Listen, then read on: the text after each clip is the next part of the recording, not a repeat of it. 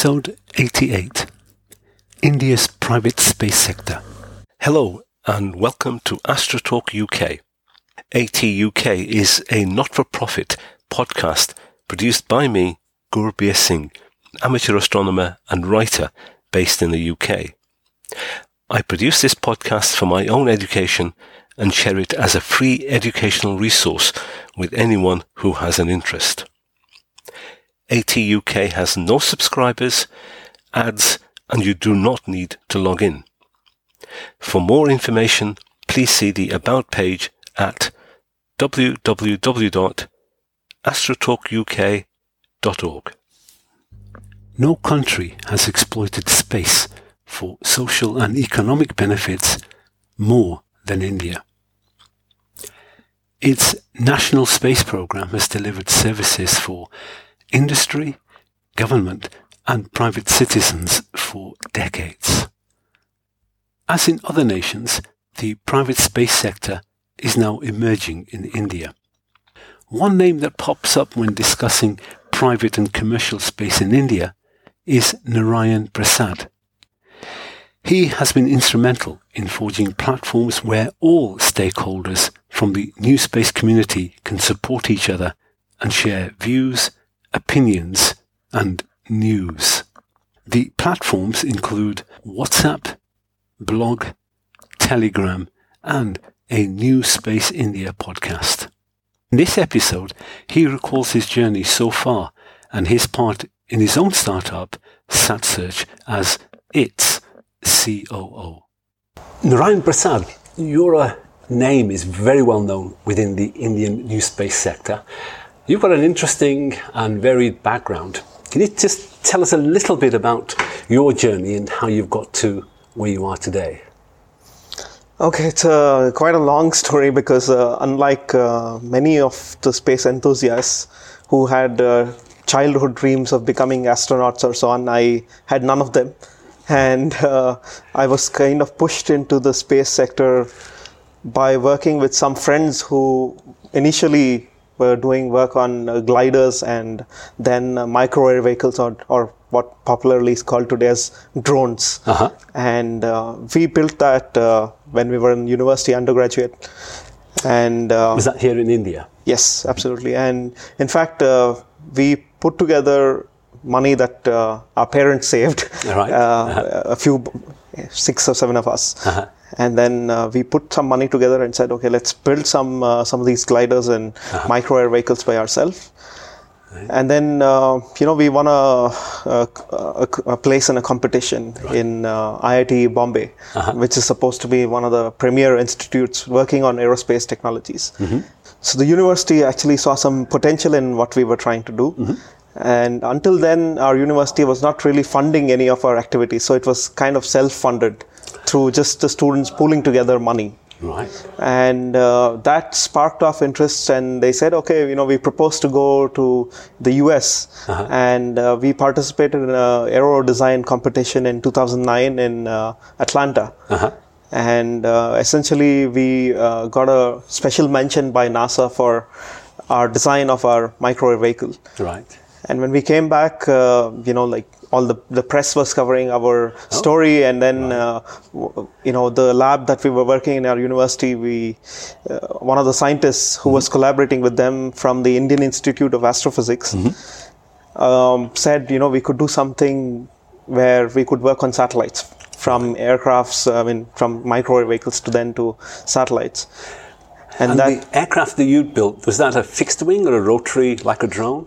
Yeah, it was basically a fixed-wing aircraft. Right. And the whole concept of that competition was like a military theme, where you had to have essentially a backpack where the drone is sitting inside. Right. And you should be able to assemble that in 3 minutes and ready to fly. You should be taking off the ground straight away, taking off the backpack in 3 minutes. Right, so it's tactical military operations. Yeah, so at that stage, the technologies were still not completely there for autopilot systems and things like that. And we're talking about 28 to 008, yeah. 9, yeah. Mm-hmm. So those were the days, the early days. Now, everything's taken off in a very huge way. Right. But that was the introduction to moving into space and satellites and getting to know more about, how satellites are built or so on. Right. And so during those days, in the last year of my engineering, I spent an entire year thinking about how do you do structures in space and how do you design all of this. And we won. We were one of the only teams in India which won the Indian National Academy of Engineering award for the best bachelor thesis in India. Wow! And was that thesis a personal one or a team? It was a team of 4 people. The same guys who did the microwave vehicles also did the satellites. Okay, right. And that's with high recognition from high places in India and abroad. Yeah, so, and the Indian National Academy of Engineering is a premier body of all the academics, and the culmination of the award happens in, for us it was happening in the Kundakulam, the nuclear facility, with, like big names coming in. It's a closed door event where you're invited, and only you and your family members are invited, with all the premier engineers around the country who are very well known. And we had a chance to interact with some great people. Like, I think that year even Narayan Murthy, the IT giant, was awarded the Lifetime Achievement Award or something. And so we had a lot of good vibes about the work we did. And I spent, so my career took a very bad transition at that point of time, because that was also the peak of like the financial crisis.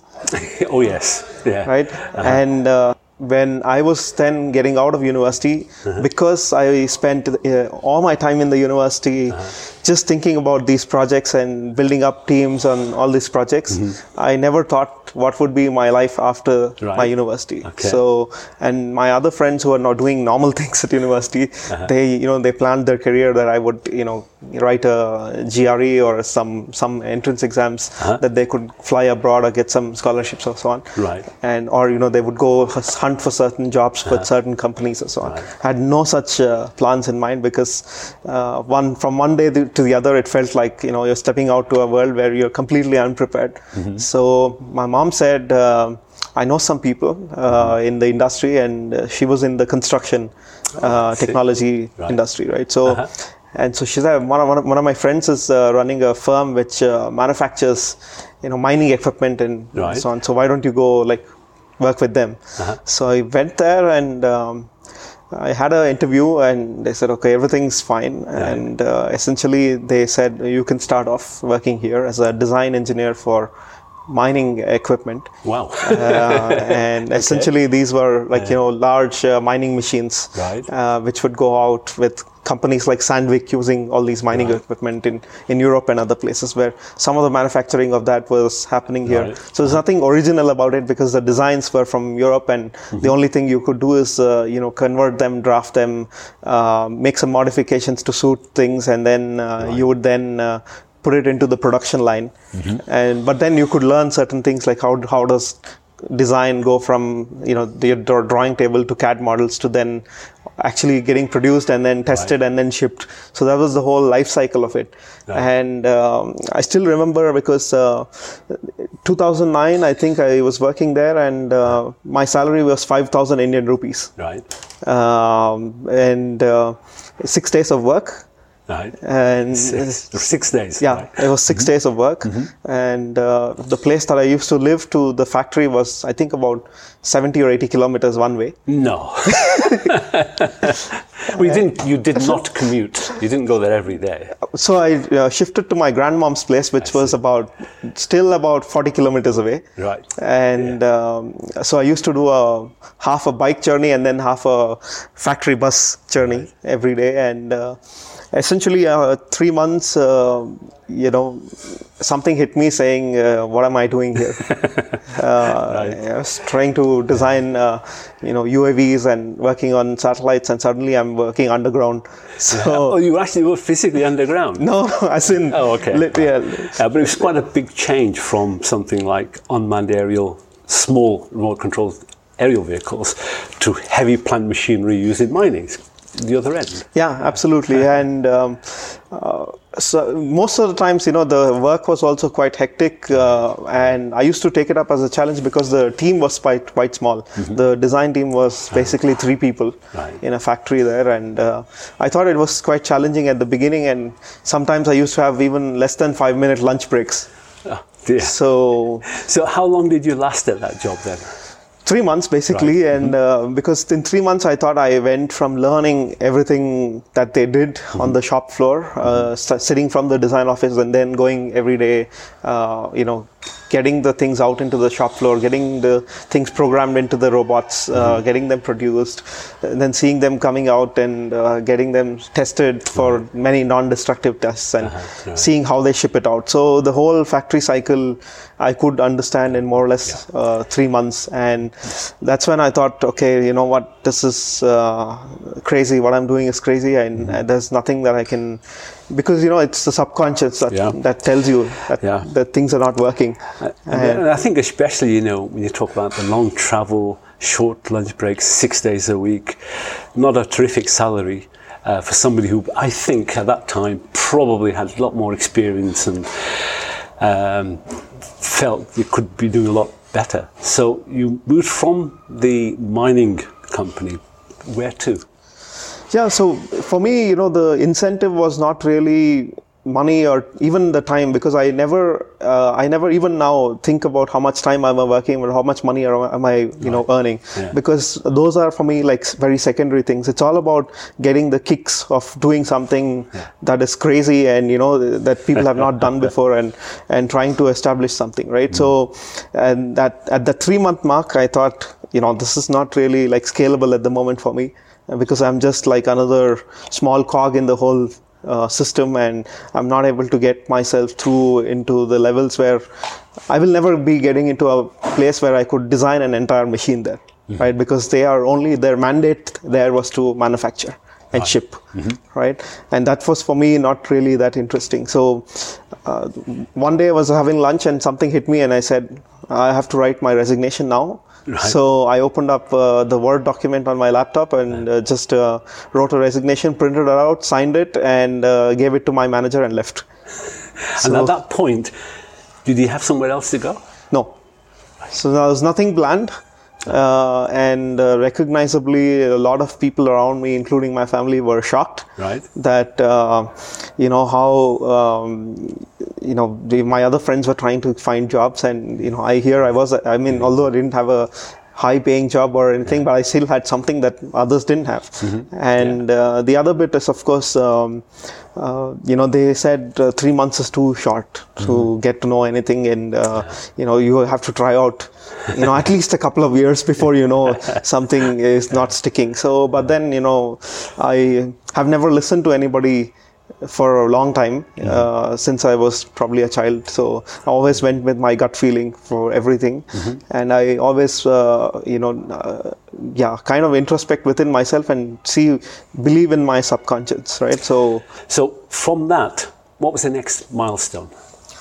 So at that point of time, I'd seen a lot of friends of mine apply to go abroad and study and, build a career, having much more knowledge. Right. So then I thought, the system here will not allow me to, either I should enter the government sector, which is ISRO, which was not that lucrative for me, because essentially it will take you 30-35 years to build up your career to a certain level. Right.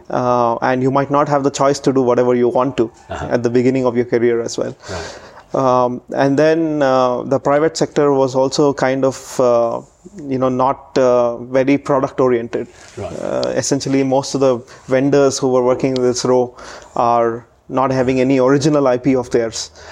They basically depend on ISRO engineers to transfer the IP for them, and then the services that they offer are more like manufacturing services. And so that's something that I really understood quite well by then.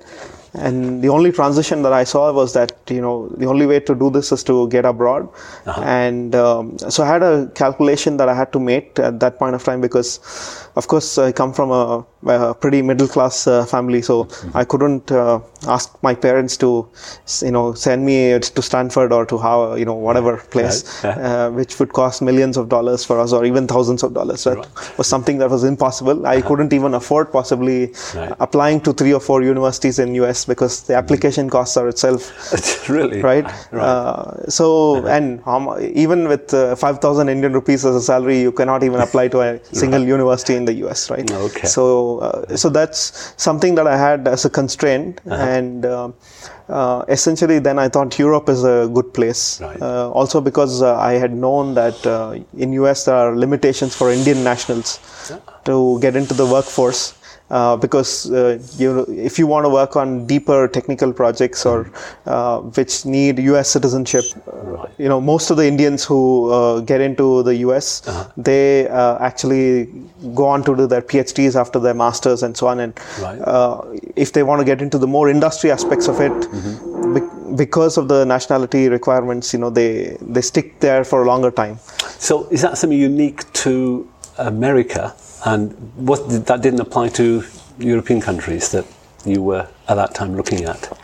It does apply to a number of European countries as well. So, for example, in France, if you want to work at CNES, for example, you need to be like a French national or so on. So there are, in European countries as well, there are some limitations. But if you look at places like Germany or Sweden or other places, the German Space Agency has people from at least 45 or 50 countries.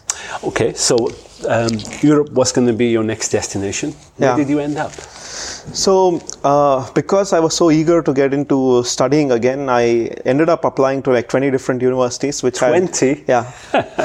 And with basically my criteria was they shouldn't have any application fees or such and so on. So I ended up. So that's quite interesting. So if you're applying to universities in the US, you have to pay for the application. Yes. But in Europe, you didn't have to pay. No. It's amazing. That's why you can actually make 20 applications. It just wouldn't have been possible in the US. Okay. Yeah, exactly. Right. Carry on. So it's also the bottleneck of financing and getting to the position, right, to the destination. You need to also survive in the process. Yeah. So and also the other bit is also that I was also underconfident of cracking entrance exams like the GRE. Because these are entrance exams that are based on time and certain aptitude questions, which I am not really geared to answer in a certain way, because normally I take more time in answering something, or whatever if I feel like it's not interesting for me, I just give up on it. So I was quite sure that if I invested in writing one of these examinations, I will fail at it miserably, and my chances will also go down. Right. And the interesting thing in Europe was that they wouldn't care for such examinations. Right. So I had all these things that are I prepared, in terms of doing a lot of research on academic entrances. Right. So I applied to 20 or 21 of them, and I only was rejected in one place. Wow. The other places I actually got through. And essentially the criteria there was quite simple, that I wanted to enter a place where I had potentially a scholarship or extremely low fee to get in. And I had a couple of places which had given me scholarships, but then I found this one program called Space Master, which is the European Union funded program. And essentially there you could go to different universities. There was a consortium of 8 universities. And the first year you went 6 months to Germany and then 6 months to Sweden. Right. And the second year you could choose based on your topic of interest a particular university in the 8 countries, including Cranfield in the UK. Right. Okay. Right. So you spent some time in Germany, in Sweden, and where else? So then I chose to go to France, actually. Right. And just to give you a sense of how difficult was it even during those times. 2009-10, I was the German visa application. It needed something like I think at that time was 6,000 euros or something as your living costs for a year, right? That you had to put in a bank, okay. right? And which is essentially that time was like 3 lakh Indian rupees. it was for me even hard to get that 3 lakh Indian rupees as a loan from an Indian bank. So this is a requirement put on you as a potential visitor to Germany, so that the German government is confident that you can support yourself for the duration of your stay. Exactly, because there was no tuition fee in Germany. I see. So even for Indian nationals, there's no tuition fees? Most of the German universities are free. The only tuition fee is like 200 or 300 euros, which is registration or semester ticket or something like that. Now again, I wasn't aware of that. I know in the EU that's true, but for Indian nationals I thought there would be. What about France? Did they also have this requirement for a deposit of a certain amount before you came? No, well, the good thing is that immediately when I entered the Space Master program, I was still looking out for scholarships, and I applied to some of them, and eventually I got the French Embassy scholarship for Indians. Right. So, which meant that the French government would fund my education. That's when, the requirements were all eased out. Right. And everything became extremely simple for me, and I did not really have to worry about money at that point of time. And that's for the 2 years of the Space Masters course in Europe. Yeah. Okay. So, in that 2 years, you were in France, Germany, and Sweden? Yeah. And then when that course finished, what did you move on to do then? During the second year, I spent 6 months in France, and then I went back to Germany to DLR. Right. And in Bremen, I was working on these greenhouse modules for Mars and Moon.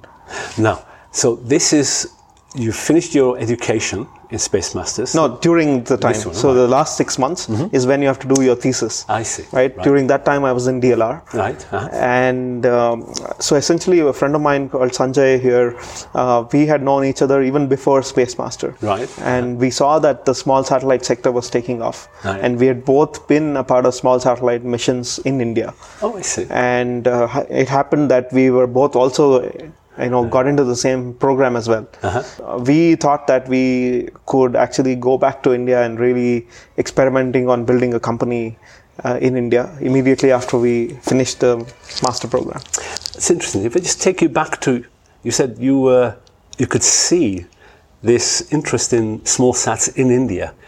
Is that about 2010, 11, 12? Is that the time period you're looking at? Yeah, but even before actually, because since 2007-8 itself, we were working on it in India. So just tell me about that, because that is very early days across the world, let alone in India. Not really, because if you look at the CubeSat history, the CubeSats have been around since the late 90s. Right. Okay. So they were around already for like almost 10 years. But the idea that that's where the new commercial market was in space, that was quite new, and to pick it up in India so early on, I thought it was quite... So there were people like, like GomSpace and the other people from Delft, so on, who had university programs that were spinning out into companies as well. And then we saw that trend that university research converted into spin-off companies prominently, right? And we thought we in India should be able to do this because we'll be cost competitive than all of these guys. Right. And if we come out, we could really, build this up into a business. And that's the idea, that we could actually come back to India and experiment on these and, move forward. So that was, and we saved some money during the scholarship days. Right. At one point of time, I was, getting paid 2 times because I had my scholarship from France, and I also was getting paid by DLR for working there. Right. So I had quite some money left through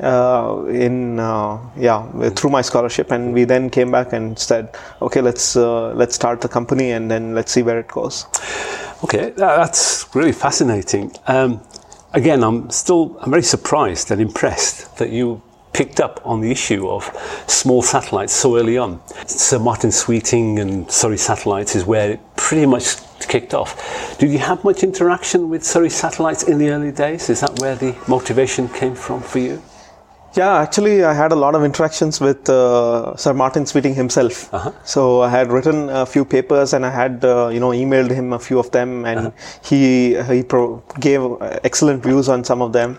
Okay. And the thing is, even though he was at a level where he had seen the entire array of things going from university research, USART to SSTL, and he was really approachable. Right. That was for me really fascinating, because here's a guy who has seen it all and is at a level which is at the very highest levels of industry recognition, but you could still approach him as a student and email him, and he would reply himself, not as his secretary or not somebody else. And he would have read some of the things that you have sent him, and then he would reply on them. Right. And for me, like, that was also very interesting as to the cultural differences from India to the Western world was also stark in that nature. And by that you mean, generally speaking, if you do contact somebody high up in ISRO, generally don't get a response, and if you're lucky you might get a response from their secretary in due course. Possibly. Also because it may also be a numbers game in India, because they may receive, I don't know, maybe thousands of emails that they get on these subjects. But that's how it is. Right. Okay. So you've got your Space Masters, you met up with Sanjay, you're thinking of branching out on your own. What ideas did you come up with at that point? The idea was to see if we could, develop a newer standard to the CubeSat standard. Oh. Because CubeSat standard had a lot of problems at that point of time, is what we thought. Because essentially, when you launch a CubeSat, there is a lot of mass that you are carrying, which are kind of unnecessary, because you cannot launch a CubeSat by itself on a rocket. You need to have, like a deployer. And if you go talk to many people today, even in the industry today, unfortunately, they have to pay for the mass of the deployer along with the CubeSat. Right. And I mean, for us, that was kind of stupid at that point of time, to think that, you're paying for like dead weight. Right. And instead, why don't you just come up with a independent form factor, which is kind of a little bit bigger. Right. Which today what people call as like, 12U or 16U or something like that. Okay. So they have this nomenclature today going on. Right. But at that point of time, nobody called it like a 12U or a 16U or something. Right. But the vision you had was that your small sat would be much bigger than a CubeSat. Yes, because it also gave a little bit more power. You look at early days of CubeSat, there was almost nothing that it could do which was commercially viable, because essentially it would have a maximum of 2 solar cells per panel, and then with 2 watts of power you could hardly do you could do some comms, you could do some very high resolution imaging, but everything was a struggle because the data rates were slow. Everything was kind of, and at that point of time, more than half of CubeSat would always fail. Right. It's just a reliability issue. Exactly. And you also had this problem with dead weight. Essentially, you have to have the deployer up, and you paid for the deployer mass, and you paid for the actual deployer, and all of this. So we thought, okay, you know what, if you put all that money together, you could build slightly bigger, and you could get a little bit more power, and you could accommodate a little bit bigger volume. Right. And so we saw that at that point of time then itself. And did that trigger a startup between you? Yeah. So what was that, and when did it start? So we registered, I think, the company in 2012. This is Dhruva Space. Yeah. And but then the idea was already around for like 2.5 years. Right. And the idea was to launch, to fabricate small satellites in India. In India. Yeah. And how would you, at that time, envisage launching them? Through in India, or anybody wherever you? Yeah, for us it was a matter of wherever the cost was low. So, and it also, coincided quite well with India's program, because at that point of time, India did not really have a small satellite program that was of the size of 10 kilograms or 20 kilograms. Right. So if you look at ISRO's roadmap at that point of time, it was more like, of course, like YouthSat or something like that was around, which was still like 100 kilograms or 150 kilogram satellites. Right. And 150 kilogram satellites. For them, that was small. Yeah. Right. For them, there was not really this what they today call as the INS series, the Indian Nano Satellite System series. Right. So that was not existent, and what we thought was that with us stepping in with that, that capability, it would actually complement what ISRO would then have. Right. And we could do various experiments or various things with that, and it could provide us a test bed for new technologies or new payloads, or trying to get things into orbit quite quickly and testing things out. And that was the thesis. Right. Okay. Now, since then, Dhruva Space is now producing satellites, small satellites? Not really still, because what happened is that once we came in here, we tried to tap into the local market by seeing, if we could work with universities or work with even ISRO or work with the defense or so on. That was the immediate approachable people who had some kind of requirements. And what we saw was that they were kind of hard to crack the market, because one, the universities were essentially, most of the universities in India still, I guess, look for just front cover articles that they flew a satellite. What the students want in universities and what versus what the management wants in the university in India is always something very different. Right. And that's something that we noticed after talking to a lot of them. And so that was getting too much in the way of doing things. And at the same time, even within ISRO, because we were so young and so new into the system, to approach anybody who is at any level a decision maker was extremely tough. Right. Because you come in here and you're not having a legacy of having said I worked in NASA for like 15 or 20 years, or I worked in so and so place for so many things, that you could get an audience. Right. Any serious audience, right? So, and people would say, okay, what, these kids are just coming and they're just having some fun, and we don't care really. So, I still remember when we started approaching ISRO to the day I actually met the then chairman Kiran Kumar. It took us, I think, 2.5 or 3 years to actually work up the ladder to be able to reach the chairman's office to present something. 2 to 3 years. 2.5 or 3 years, I think, was the timeline. I still remember. Right. Because essentially you go knock on the security guard's door, and then you knock on his higher boss, and then you go up and then you would meet somebody who's a director, and then you go trying to meet the chairman. So so that was the kind of transition and hierarchy also at that point of time. And it was, you had to work up on all of these things, and essentially anything respect to the programmatic aspects of ISRO, nobody will comment except the chairman himself. Right. So was the then chairman Kiran Kumar instrumental in helping you establish or get Dhruva Space going? Problem then and problem now is that ISRO has already a set roadmap. They have a set roadmap for a number of years, and even now, if you look at their roadmap, they have a charted out plan for the next 5 years on building 50 or 60 satellites. Right. And the budgets from the government of India are sanctioned to all of them. And at that point of time, small satellites were not on the radar of ISRO. And in fact, my interaction, I remember, with Kiran Kumar was to mostly tell him about what is happening with new space scene around the world first. About all the constellations that are going to come up. Right. And that meeting, I thought that, okay, you know what, these guys are having so many things to do with probably with their own roadmap that they don't look so much outside. And this was also not the days where SpaceX was extremely popular or so on, right? Because now everybody knows, even ISRO or otherwise, Elon Musk is launching these reusable rockets, and these were like the unsexy days. So where unsexy days because startups were not really called as startups, or none of the whole of the like fandom around startups or so on, and also no fandom around people like Elon Musk or so on. The buzz that exists now just wasn't there then. Yeah.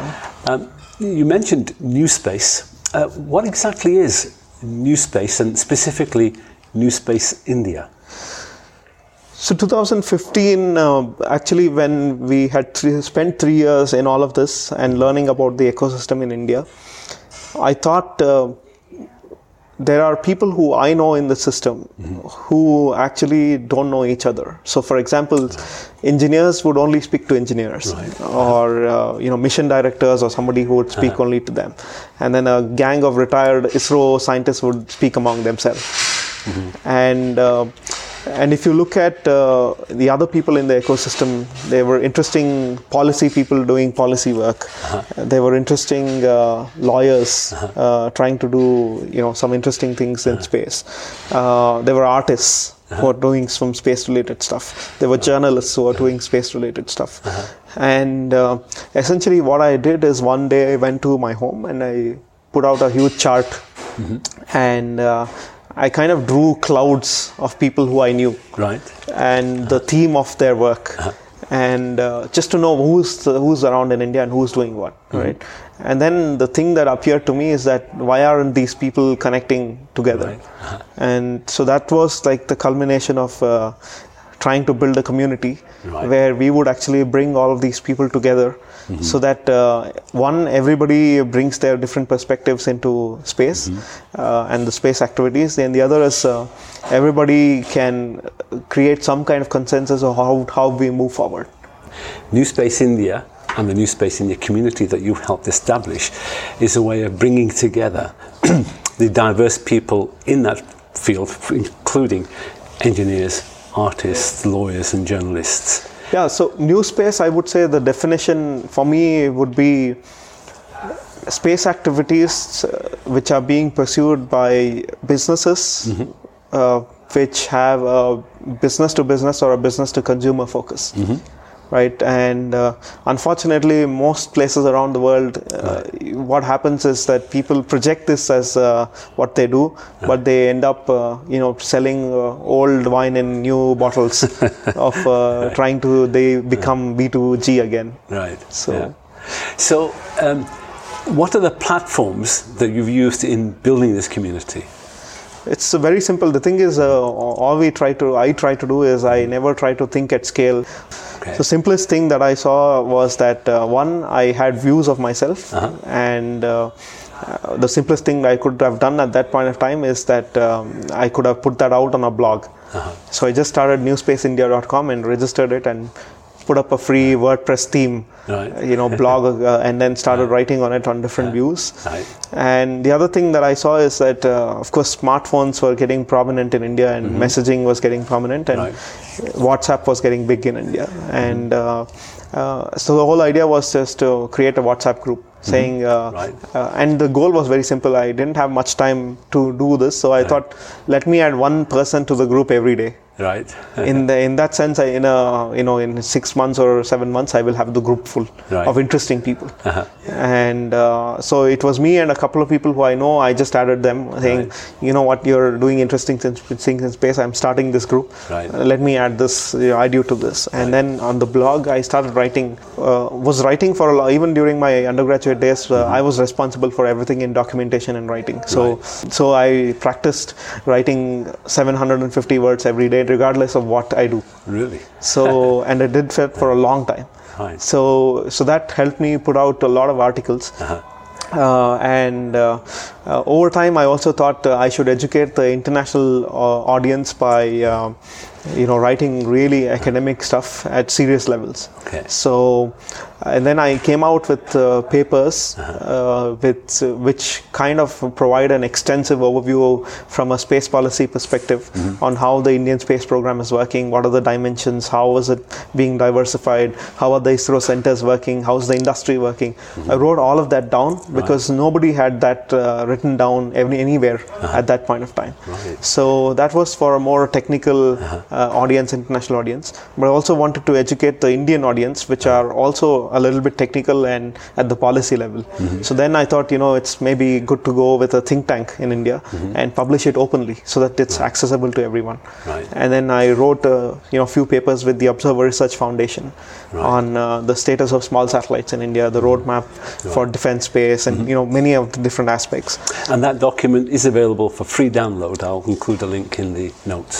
So a lot of my writings are available openly as white papers through these think tanks. And one of the interesting tidbits there was that once I wrote some of these papers, I sent it to some prominent people, just so that I didn't expect a reply back, because I knew that maybe they will not like it, or they will ignore it, or they might not even read it, right?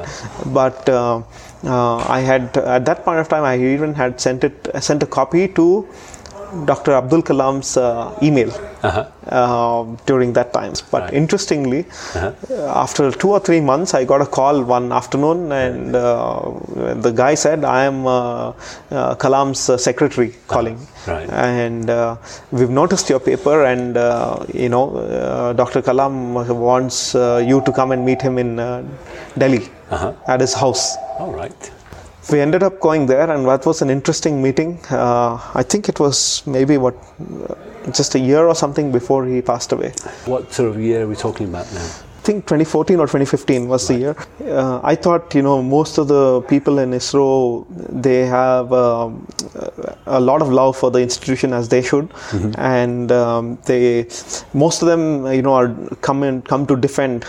So the interesting thing that I thought at that point of time is that, look, there is people here who have been running a legacy system, and sometimes the legacy system that they are running is not really at the forefront of things that are happening.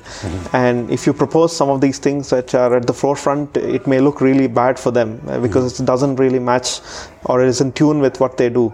So it's quite interesting where you see sometimes this as a view of putting the institution ahead of the country's interests.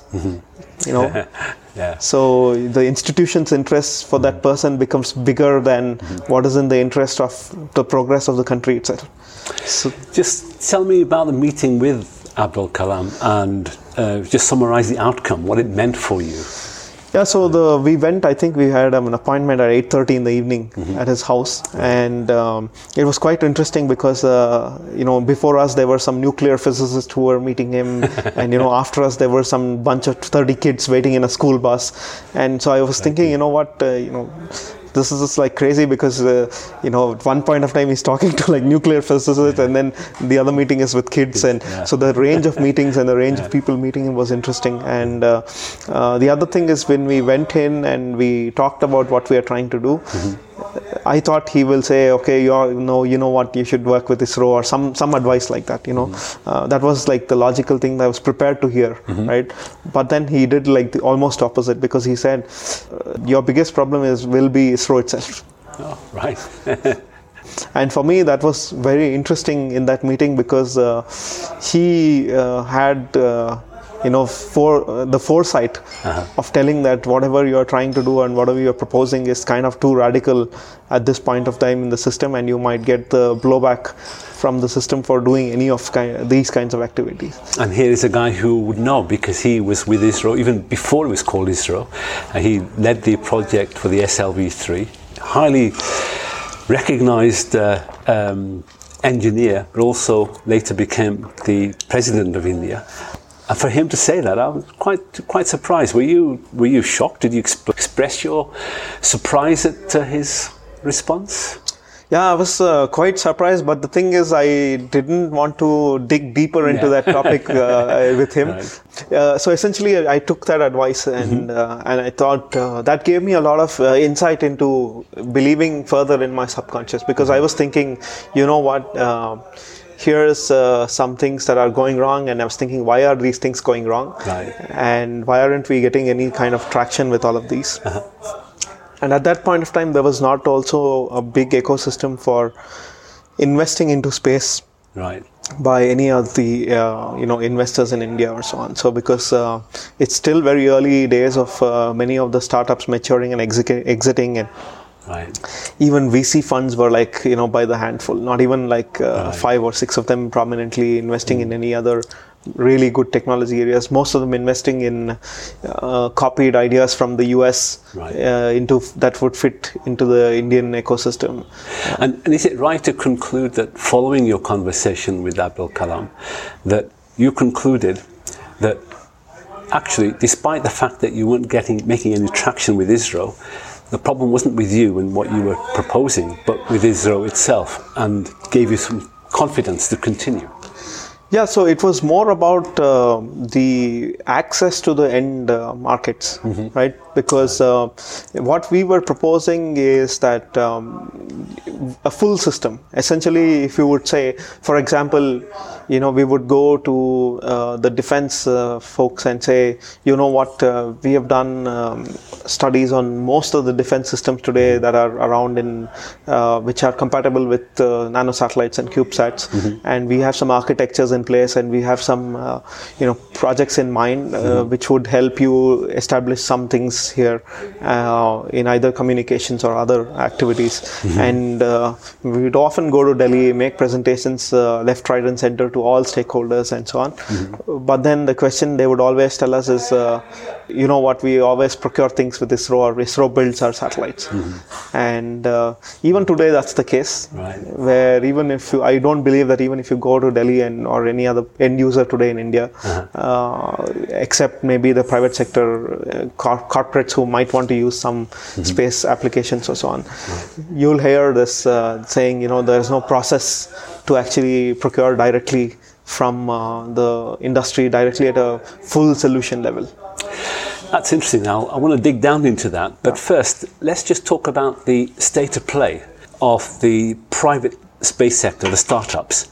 Now, there's many startups in India in the space sector. They're producing materials like carbon nanotubes or ion engines or brokerage services for launch services, even 3D printing. Can you give a specific example of some interactions you've had with startups that are making some headway in India today? 2 or 3.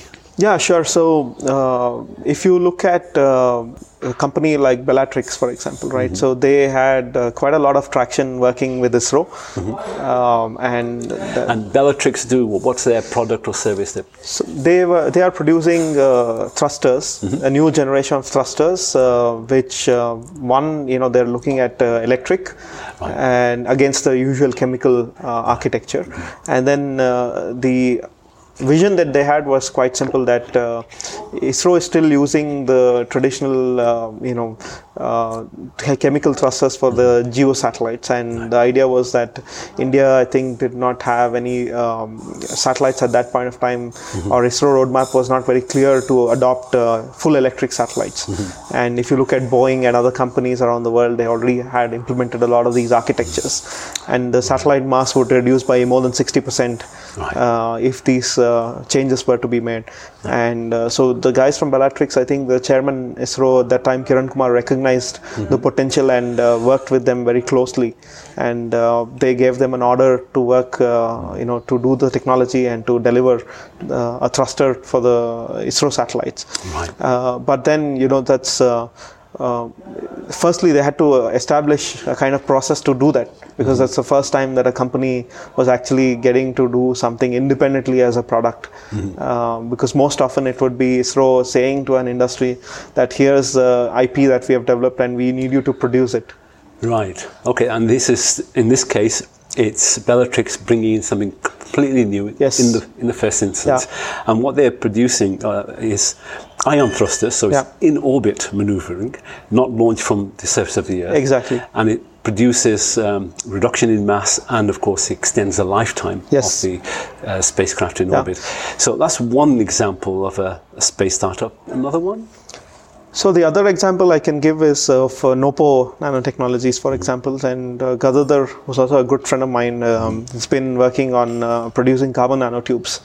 And it's quite funny that he's again doing it out of India, because it's the least approachable market for him as well. Most of the people working on carbon nanotubes are always in the US or Japan or other places, but then he's adamant about building it out of India, and he's built a reactor that is producing these carbon nanotubes here in India. If you look at his roadmap, I think he also then tried to work with ISRO in at a subcomponent, like a component level, where he's working on getting essentially star camera or camera sensor based coatings which need black surfaces to absorb as much light as possible.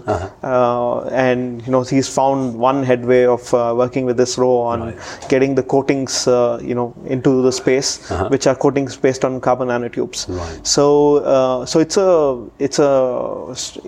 it's a struggle of finding that, but I think even for him it took maybe 3 or 4 years to get headway into the system.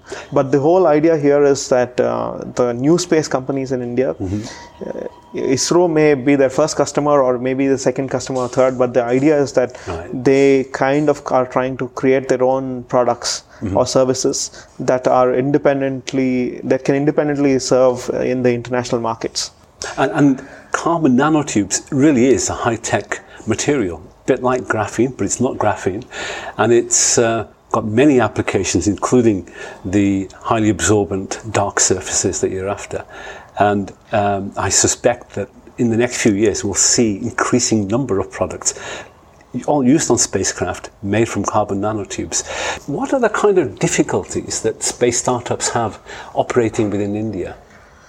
The main issue in India is that if you are a full satellite system integrator or a service provider, as in you are trying to do what ISRO is trying to do in your own office, trying to build your own satellite or your own system, you will face a lot of difficulties because there is the regulatory setup is kind of not there. So let's say I want to build my own satellite, and firstly I would need frequencies to operate. And if you look at frequencies in India, although space has been allocated frequencies, most of them are coordinated between government departments. In this case, it would be ISRO and the Department of Telecommunications.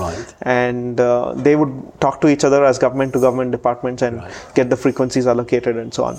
But now, if you say the private sector needs frequency allocations, and not for operating transponders, that's a different ball game.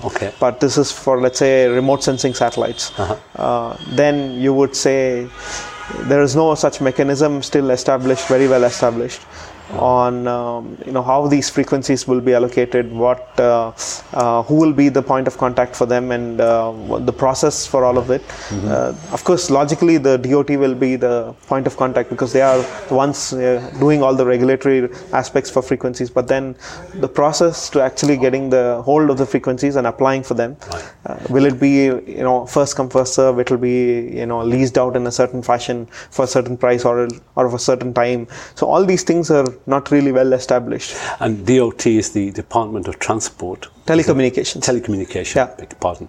And they are part of the Indian government, and any frequencies that are available to Indian businesses have to come through the Indian government, or can private sector operators go directly to the ITU and get it? No, nobody can go to the ITU directly. And also this, with respect to these frequencies, every country has a national frequency allocation plan, which is basically what frequencies are allocated for what operations within the country. Right? And so there needs to be kind of a process to actually establishing how all of this will be made available to the private sector, especially if somebody is planning to do a remote sensing constellation or so on. So, and the other bit is, of course, for example, if you have to export a particular satellite outside of India, or export images or the other services. So there's many aspects today that are still open to discussion, because if you look at US, for example, right? So there are 4 different agencies that are involved in regulating space. So if you are building a launch vehicle company in the US, you have FAA that does most of your licensing and supervision kind of activities. Federal Aviation Administration.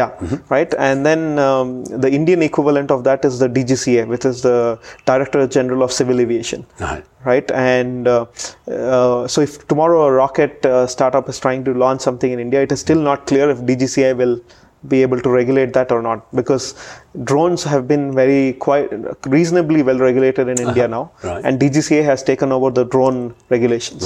So, but we still don't know if DGCA will take control of anybody who is from the private sector and wants to launch satellites or test rockets essentially, and if they will set all the rules of the game and so on. So that's the one part of it. The second part of it is FCC and the role of FCC.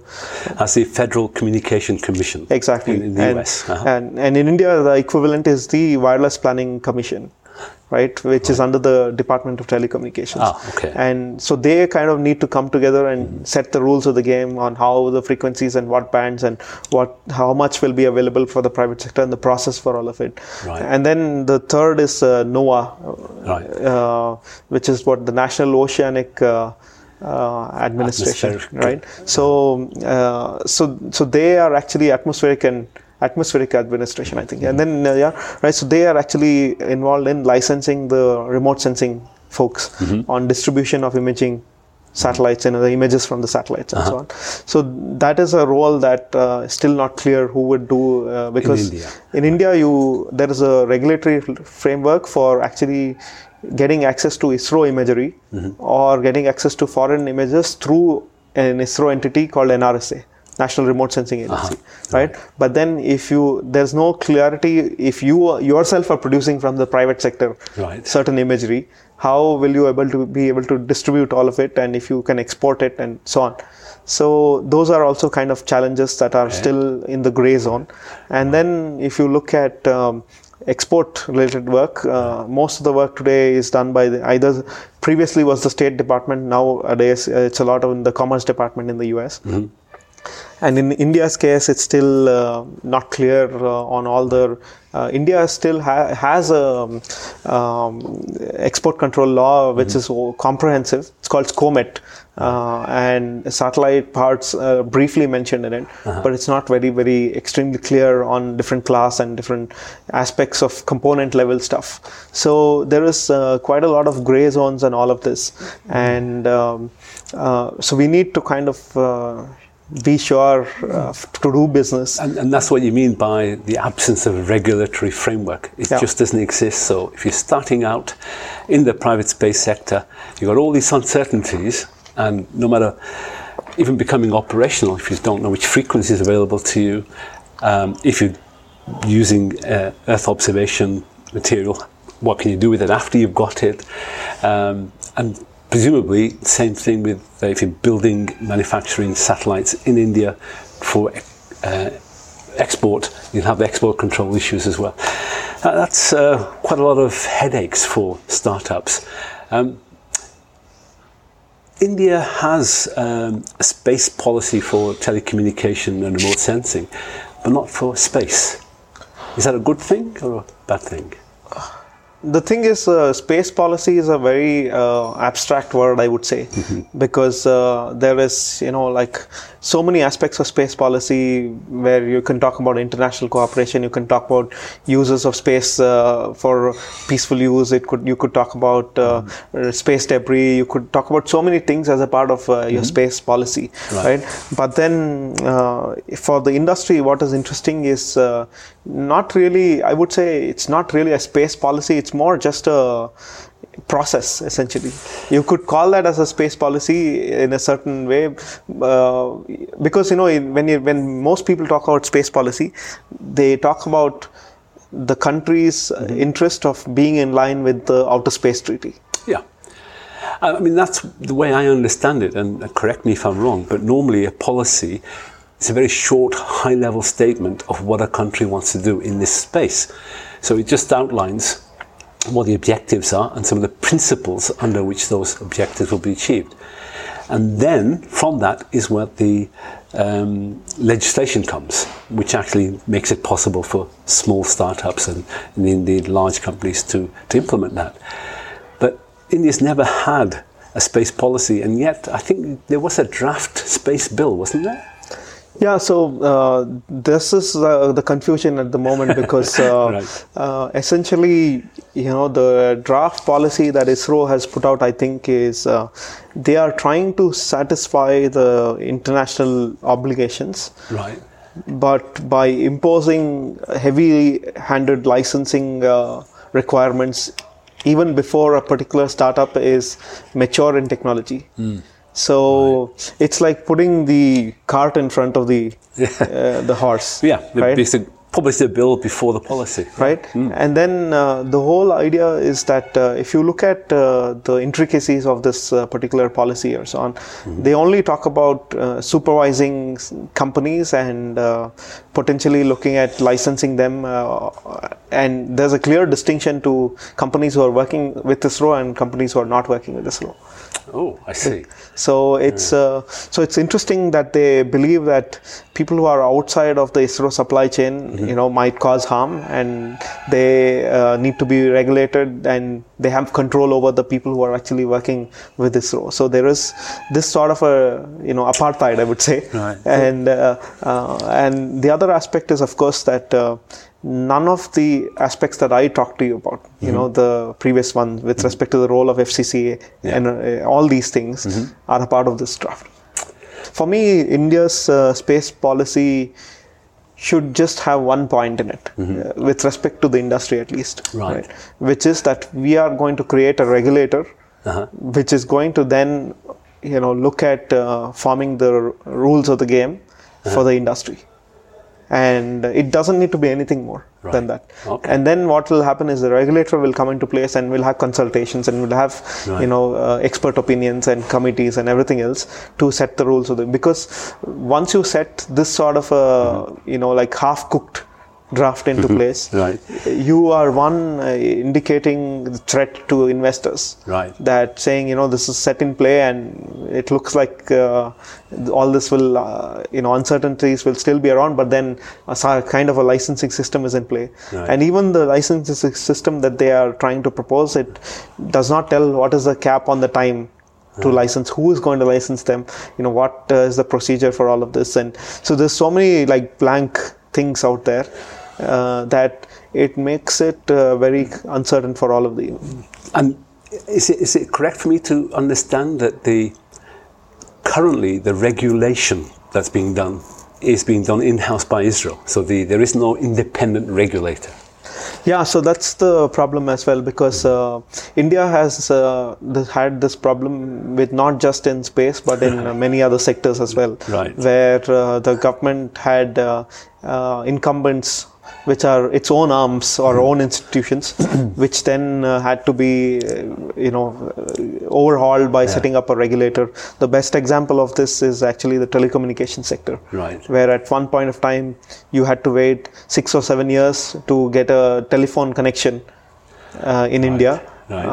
Wait in a line to get a telephone connection, and then when the private sector was ready, and at one point the state organization was still doing all the regulatory aspects, and then the whole a new regulator came into place, and that led to the explosion of private sector activity and investment and everything else. So it's a similar story that we are seeing in space today. And you're waiting for that break in the regulatory framework. We have an independent regulator, and then the same sort of thing would happen. You mentioned investors having confidence in a new startup. With this uncertainty, it's very difficult. How do startups in space fund themselves? A very basic outline. So at the end of the day, it also depends on which stream of activity you are involved in space. For example, if you're doing something downstream which basically uses software and a set existing tools that are out there, then of course you don't need really a lot of investment which need hardware facilities and so on.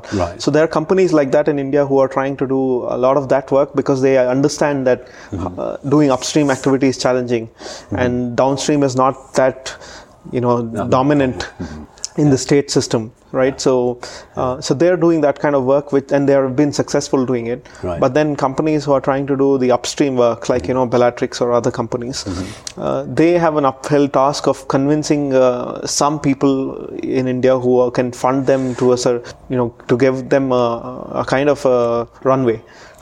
So far in India, until Bellatrix raised a round of investment of $3 million, until then, for about 10 years' time, there was not really any VC participation in the space industry. Venture capital. Right? And then essentially the people who participated in even companies like Team Indus were high net worth individuals mostly, who are who are in there to see a new industry come up, and they don't really care so much of their money coming back because they're happy to see new industries sprout, and they're encouraging these entrepreneurs to take very high risks. Right. So even today that's the case. If you see even within Bellatrix or even within Kava Space, the another company in Mumbai that raised money, a lot of the high net worth individuals are funding them. And would they necessarily be Indian? Can you have foreign investors investing in Indian startups? Yeah, that is also a possibility. Right. But then again, it should be some sort of a personal connection or goodwill, because if they are Indian Americans or British Indians or something like that, would be they would probably invest because of the love back to the country or something like that. But if you then go to a really completely different person who doesn't have any cultural ties to India or so on, who's from abroad, they will be super confused. You mentioned Team Indus. They're the group who were trying to land a rover on Mars a couple of years ago as part of the Lunar X Prize. Where are they now? I've not heard much about them. Are they still around? I'm not really sure as well. So the thing is, I believe that they were also ahead of their time. And sometimes even I think it's being at the wrong place at the wrong time. So it's also all of these need to kind of come through. If you look at their counterparts in the US, they have been able to successfully convince the space agency there to provide them funding to experiment further, and they've created a program of their own, which is the commercial lunar payload services program, right? So and NASA created this program so that these companies can continue carrying out doing the work that they're doing, and essentially see if they can actually reduce the cost to get to the moon, and through that they are giving out contracts which are $70-80 million each, and that is giving these companies in the US a roadmap to carrying further, to survive. But we don't have such existing systems. I don't think so. Even Europe has such a system at a completely full service level. Right. So does Team Indus have part of that contract with NASA? I don't think so, because from at least the news reports, it was quite clear that they were a part of the consortium, and there were a lot of news reports of US news agencies reporting that a NASA rover or a NASA lander will be built in India or something like that, and that's leading to a Senate hearing or something like that, and essentially the company they're pulling out of the race there. So I think it's really tough. And we'll see. It's quite a tenacious company. It's been around for a while. Back to ISRO. You mentioned transponders. ISRO for a long time has been behind supplying the demand in India for transponders. I think I'm sure these figures are out of date, but out of the 500 that were required up until about 2-3 years ago, only about half or 2/3 were actually available. The rest, ISRO is commercially buying them from other satellite providers. Why is that a problem for ISRO? I mean, it launches satellites with transponders for other countries, and why can't ISRO do that? What's holding it back? If you look at the ISRO ecosystem today, the manpower that they have is, I think, one of the critical bottlenecks. So because, you look at the Chinese space program and the scaling of the Chinese space program, you would say today the Chinese space program employs about 300 to 400,000 people. Right? And you look at ISRO, they have 15,000 scientists. So you're looking at numbers. It's a numbers game at the end of the day, right? And it must be funding from the government as well, presumably. China provides much larger funding. That is also one aspect of it, but it's also a matter of, even if you had funding, I think ISRO has been getting generous funding increases from the government of India for the last 10 years at least. But then it's also a matter of leadership trying to tell the government that what we have today is not enough to scale up the production of everything. And essentially, a benchmarking exercise needs to happen as to how a program like China went up so quickly to be able to establish 39 launches last year, and we're still trying to do 6 or 7 every year. And that will tell you a lot of systematic things as to what can be done, because I believe that if ISRO really doesn't want the industry to come up to a level where the industry will design and build its own satellite, not just assemble satellites for ISRO in its facilities. There's 2 parts essentially, right? From what I see, one is ISRO says everything in government needs to be only a government activity, and anything in the private sector is only like auxiliary for it, and they are just going to be a part of our ecosystem as vendors doing piecemeal. If that's the case, I would say that ISRO just needs to hire 4 times more number of engineers. So increase the size of the organization from 15,000 to like 60 or 75,000 people. And then you will have one wing of it, maybe 15,000 people in just the launch vehicle sector doing different rockets and different class of rockets, and then you have one of them focusing on just telecommunication satellites, one of them focusing only on remote sensing, then one of them focusing only navigation products, and so you can then scale the activity up. So it is all about building the capacity, and of course China has multiple launches. India is PSLV, GSLV, there's 2 of those. It has full launch places in China. India has just 1.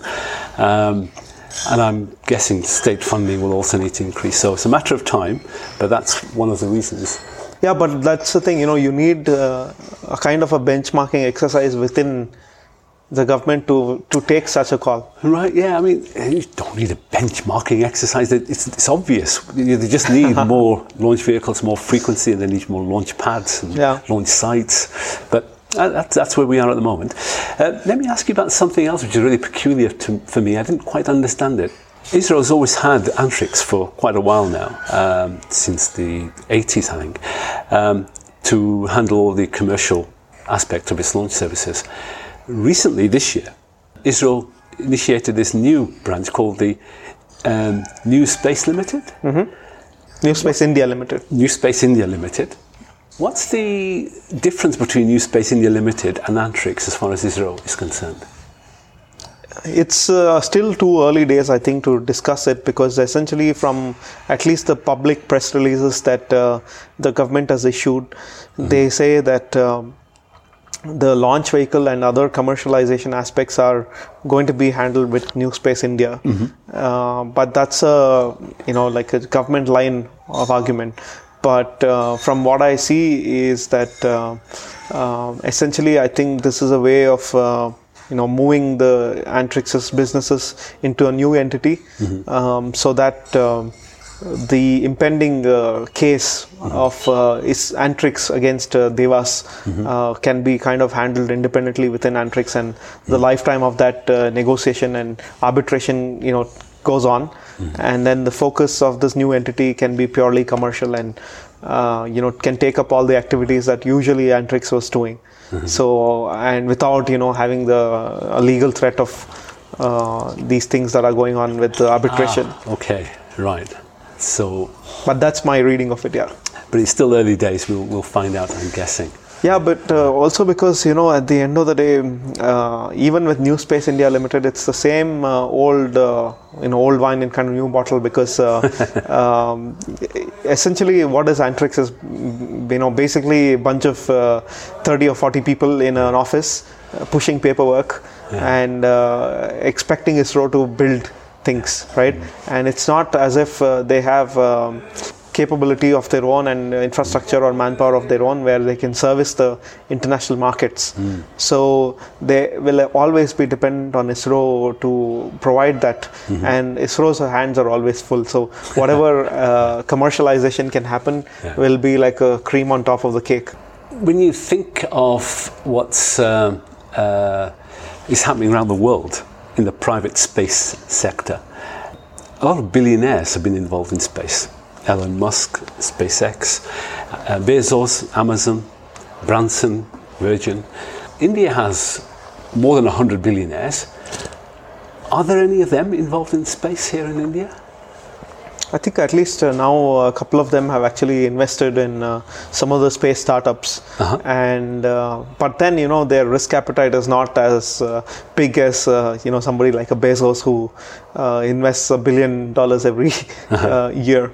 I guess it's a matter of time when some of the big guys actually need to step in a big way. So, for example, we've never seen an investment by somebody like a Tata in a very serious way of being able to build something in satellites, and or even, for example, Mahindra or other such big names in India, right?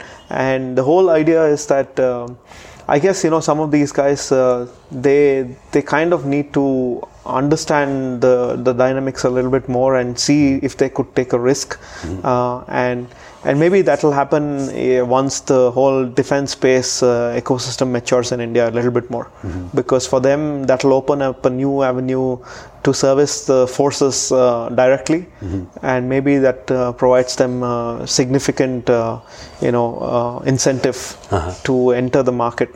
Can you just summarize SatSearch, what it's providing? That's part of your startup experience, and how your journey, your personal experience has been to date. Yeah, so 2015 or 16, I was seeing the slowdown of our activities in India and all the barriers, and then I thought, okay, I should go back to Europe. And essentially SatSearch was a plan of doing that, where essentially a couple of friends were trying to do something, and then they said, okay, why don't you also join us and see if we could scale this activity up. And essentially what we thought was that it's an engineering idea again. Essentially, as engineers, finding components and products was very hard. And so my colleague Karthik and Alberto, they were in a hackathon in Bremen, I think in 2015, and they built in 48 hours a search engine, a very rudimentary search engine, which you could go and search for products. Right. And people liked it. We got, I think, a second prize or an award there for the idea, and we thought it's interesting. Let's carry on doing this. Right. And we built up a database of thousands of products and few hundred suppliers initially. Right. And we saw traffic increasing on our website, going up. So although that was the more engineering side of helping engineers, we still didn't know how to make money off of it. And that's where I think we tried to bring in a business model around it by seeing if we can actually build a completely digital supply chain platform. For space products. Exactly. So the whole idea here was that on one side, we knew engineers are struggling to find, to figure out suppliers. So, for example, the simplest question you could ask at that point of time is, for a European engineer, is tell me one supplier in India who's supplying to ISRO or to the space program. They would say, I have no clue if there is a supplier in India who's doing space stuff. And that would be the case for many geographies, because most of the space geographies were acting kind of self-sufficient, or most of the trade would be between European and American suppliers who knew each other, some of the Japanese suppliers who they knew prominently, but otherwise nobody knew what is going on in other ecosystems. So the whole idea was, let's expose the ecosystem. And we thought, in our understanding, there are 10,000 suppliers in the space industry, at least. And the whole idea was, let's look at how many of them we could expose to the entire world in a transparent platform, which could make, one, it would increase the efficiency of the system. It would create more competition, and it will also drive cost to be more competitive. Right. And in that way, the users get the best of it. Right. And the suppliers, of course, if you talk to a Japanese supplier, they have constraints of language, culture, barriers of that nature, and any business that they get out of Europe is kind of bonus. They know they never plan it in their business cycles. So if you go and tell them, "Go look, your product is really good, and we believe there's a market for it outside," and through us, you could probably get in touch with some of the engineers, and that gives you an opportunity to actually sell abroad. So it gives suppliers an avenue to also, if they have a competitive product or a service, to address new markets and new engineering requirements. Right? It was as simple as then building a digital marketing and platform combined with for technical buyers, basically. Right. So that's the idea that we've been carrying forward with. And it's been in existence now, about 3 years? Yeah, so it's now 3.5 years or so. And it's based out of the Netherlands? Yes. So just because Karthik and Alberto are over there? And No. So we are a completely distributed team. Like I live in Berlin, Karthik lives in Netherlands, Alberto lives in Milan, and our other colleague lives in Manchester. And so it's a distributed team, but the thing is, we had very good relationships with the European Space Agency in the Netherlands. And we also know that Netherlands is one of the least bureaucratic countries in Europe, at least. So if you had to do it in India, would you have tried? I probably wouldn't have, because the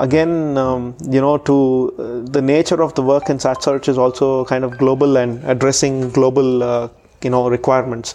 So basically, interesting queries sometimes 2 or 3 weeks ago of a user from Suparco in Pakistan, for example. Yeah. Wow. So that's the Pakistani Space Agency. Exactly. Right. So it's interesting because sometimes we have all these countries. We have traffic from over 100 countries. Right. So we don't know where our users really come up with different requirements and so.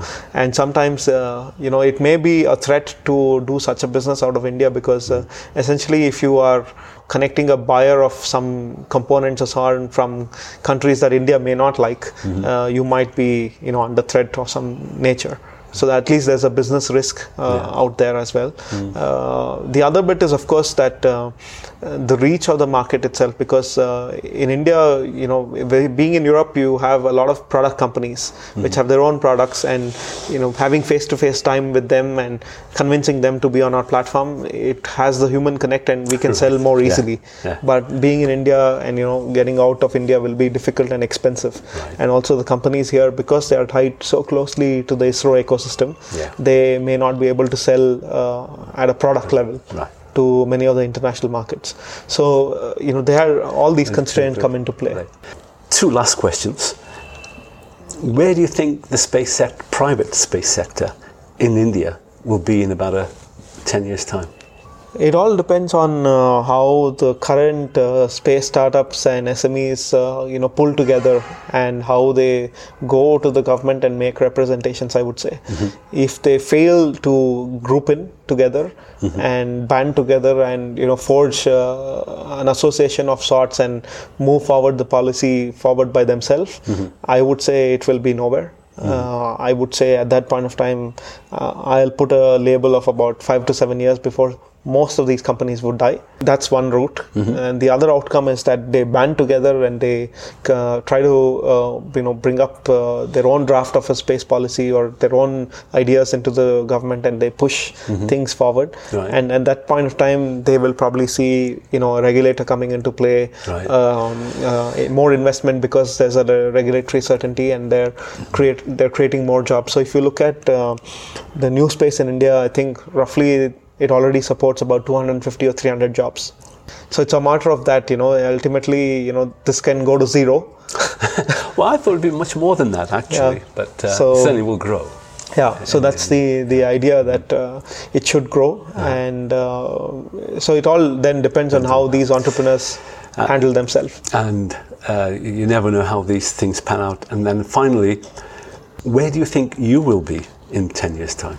Hopefully, SatSearch will be the largest supply chain platform in the space industry.